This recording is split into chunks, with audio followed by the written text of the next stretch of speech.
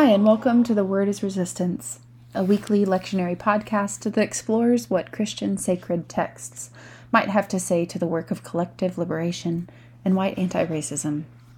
This podcast is a project of showing up for racial justice, and the music in our show, We Are Building Up a New World, is a live recording of Dr. Vincent Harding's song for the Freedom Movement.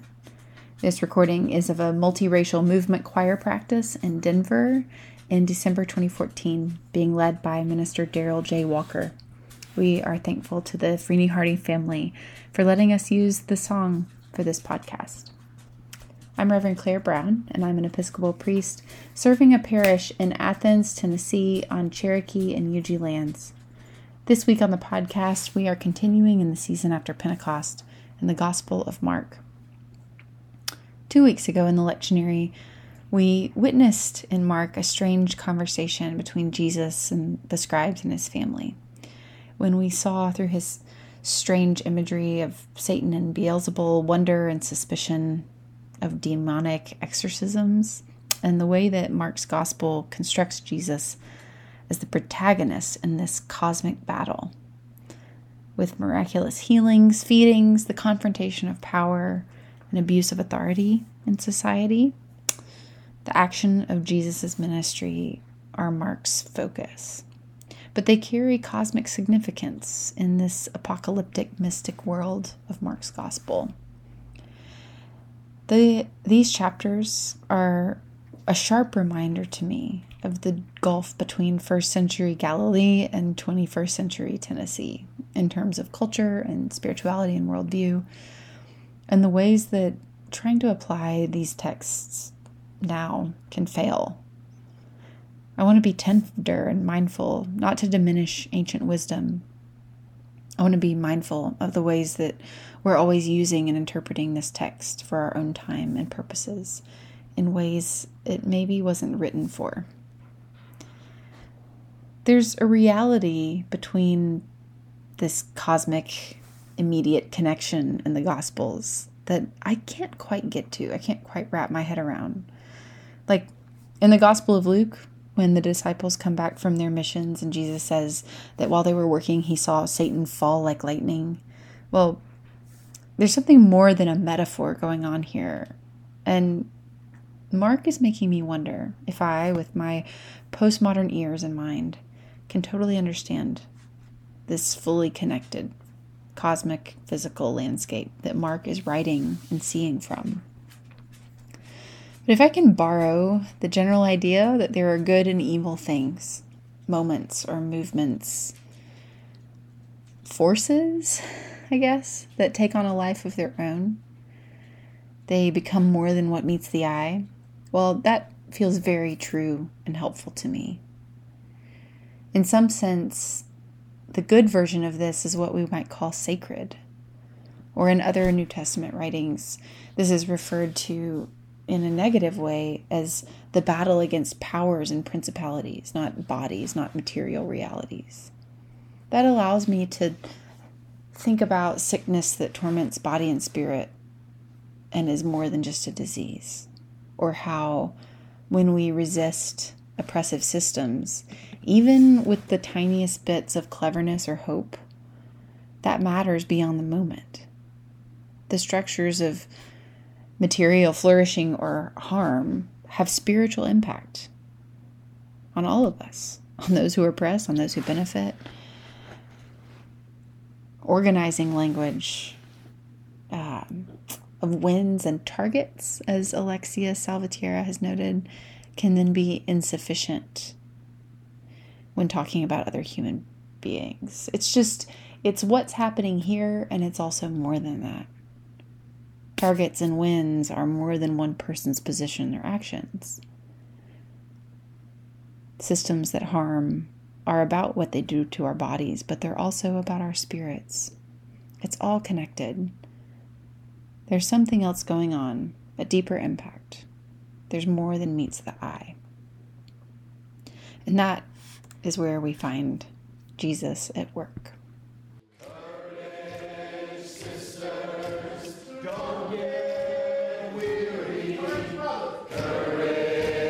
brothers, don't get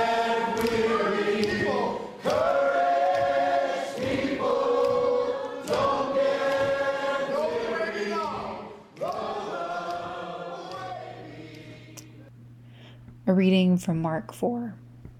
When evening had come, Jesus said to his disciples, "Let us go across to the other side." And leaving the crowd behind, they took him with them in a boat, just as he was. Other boats were with him. A great windstorm arose, and the waves beat into the boat, so that the boat was already being swamped.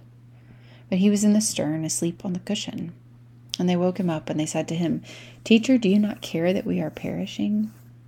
He woke up and rebuked the wind and said to the sea, "Peace, be still." Then the wind ceased, and there was a dead calm. He said to them, "Why are you afraid? Have you still no faith?" And they were filled with great awe and said to one another, "Who then is this, that even the wind and the sea obey him?" Here ends the reading. When Mark puts us here on the boat with the disciples and sleeping Jesus, because of the cosmic perspective already alive and at work in this gospel, we know to keep an eye out for this dynamic, that there's more going on here than meets the eye. This is about a boat in fear in a storm. And it is about much more than a boat in fear in a storm.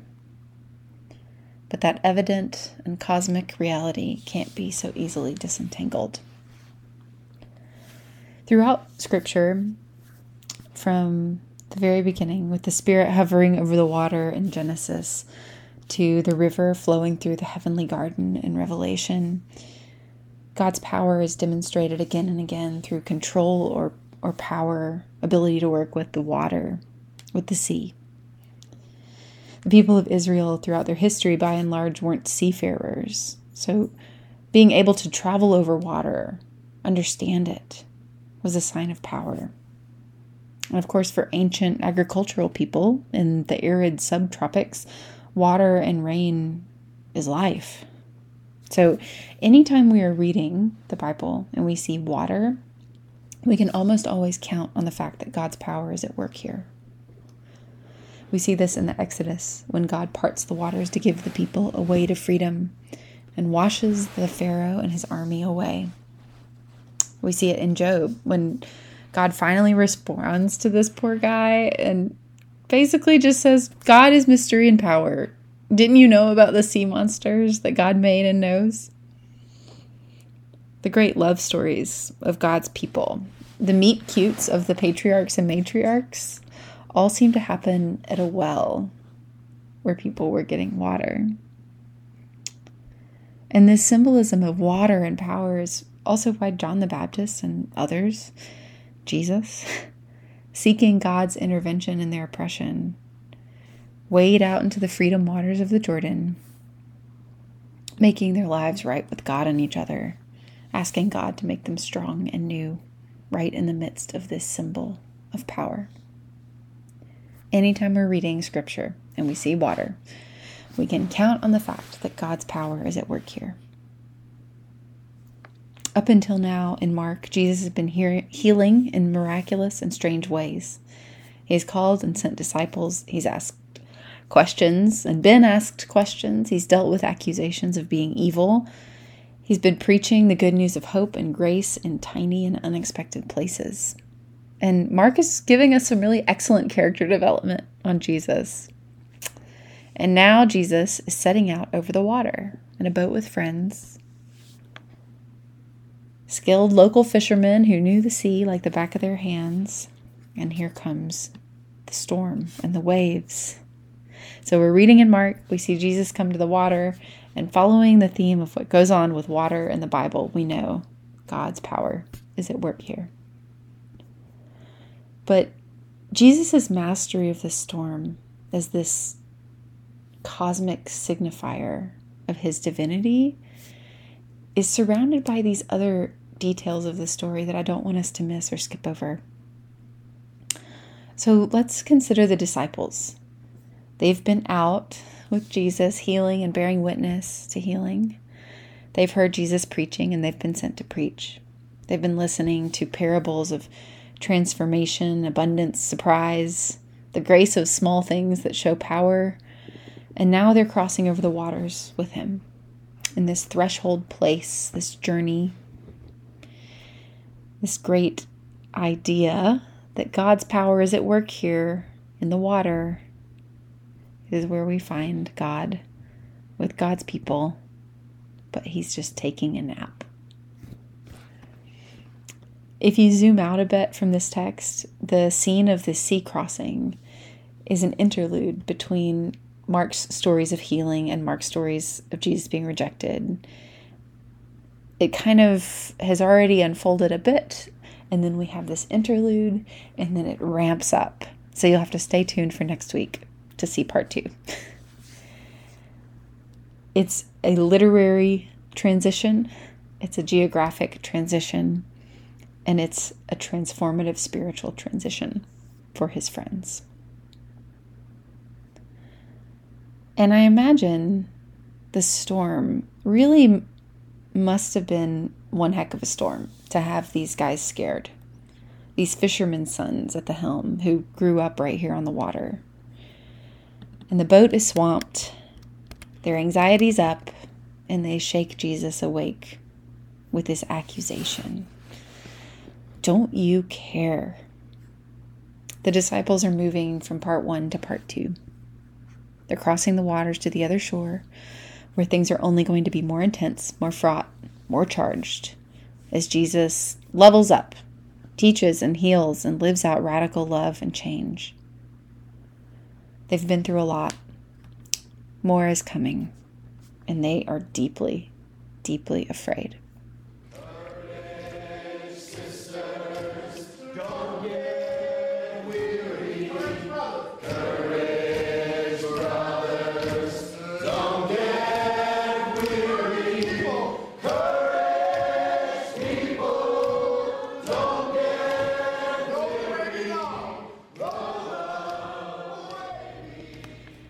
As I was preparing for this episode and studying this passage, I shared some of my reflections and conversation on the text with a good friend of mine, Episcopal chaplain and women's soccer coach Kelsey Davis. And I want to attribute what's coming next to her wisdom, because she pointed out to me another piece of the story at work, and that's the boat. When we're in transition, transformation, in soul and society challenging work that God's called us to do, we have to put our trust in a boat to get us where we need us to go. Our boats might be religious institutions. It might be our organizing models or the newest vocabulary of social analysis. I don't know what your boat is. If you take a deep breath and think for a second, you'll know what your own boat is. It's the idea, the thing, the community, the methodology that you have to ride in to carry you in this work. But when things get rocky, as they always do, and the boat isn't perfect, it starts to get swamped, well, we panic. We hustle and we overwork, we scapegoat, we doubt and we look back, we accuse. And yes, I mean this spiritually and personally. And yes, I mean this strategically and organizationally.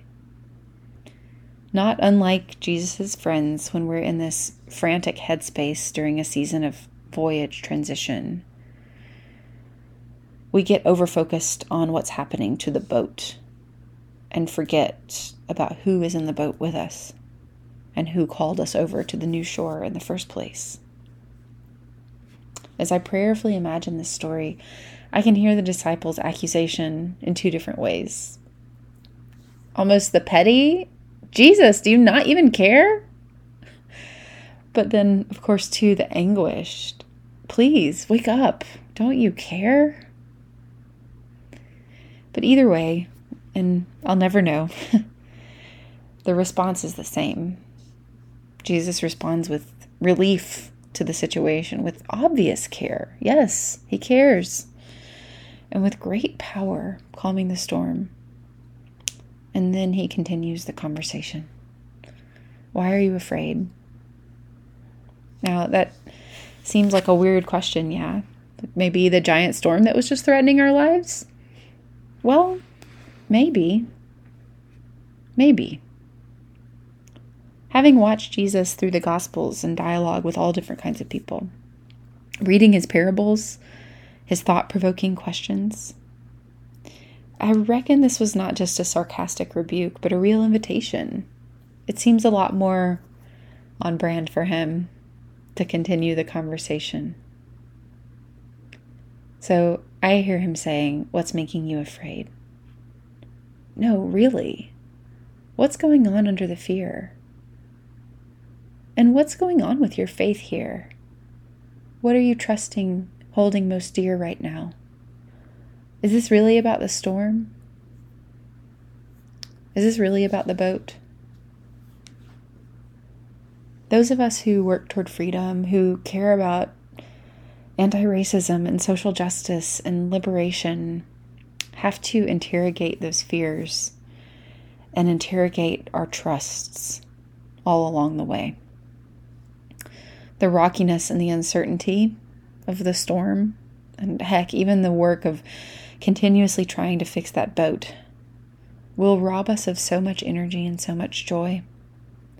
We can forget the wonder of this whole thing, that God's called us at all, that there's other good folks along for the ride to encourage each other. We can forget that we've only been asked to offer our faithfulness, not accomplish perfection. We can forget and fall into this accusing posture of activist fundamentalism that sure might plug every hole in a leaky boat, but does that at the cost of our relationships, our peace, and our vision. In this week's gospel, God expresses God's power in this refrain to the storm: "Peace, be still." This is a gift not so much really to whatever the storms are swamping, the waves surrounding us, but I think in Mark and now, the message of peace, be still, is just as much to the anxious and forgetful spirits of worried disciples. Peace, be still, breathe, rest. Ground your ministry, your activism, your advocacy in the quiet confidence that it is God who has called you to new shores. Peace, be still. Honor how far you've already come by God's grace, with your community, through your teachers. These are the words that I hear as this week's call to action. It's actually a call to pause. Peace, be still. Be still so that you can celebrate, so you can honor the end of Keystone XL Pipeline, the honoring of Juneteenth, whatever local victories are unfolding around you in your work. Be still. Retrace and remember the Exodus, old and recent movement victories, your own story of growth and change. Be still. Reflect and restore. Check in on that fear. Reflect on what you truly trust. Remember your journey and your call. Notice your companions on the way. Find your hope. Peace.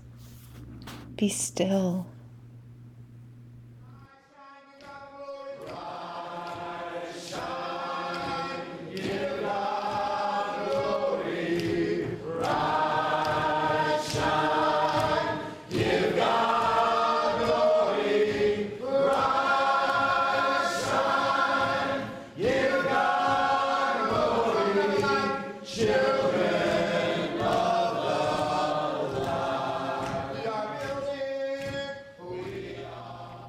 Friends, thank you for joining me this week. It's a simple reflection on this text, but I pray that an invitation to remember who's called us, to remember that the transformation happens on the voyage, and to remember that we can be still is a good medicine and offering for you this week. You can find out more about the work of Surge at showingupforracialjustice.org. Our podcast lives on SoundCloud. You can search The Word is Resistance to find it. Give us a like wherever you listen to our podcast, and you can find our transcripts of episodes on the website. And finally, I want to give a big thank you to the sound editor for our podcast, Maxwell Pearl. May you know peace. May you know rest.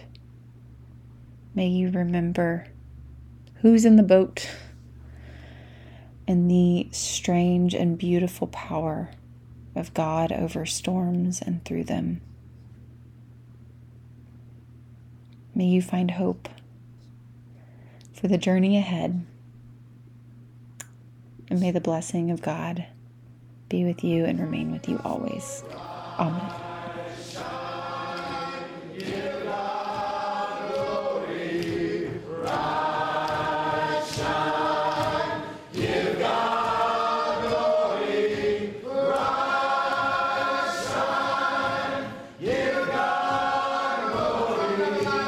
Cheer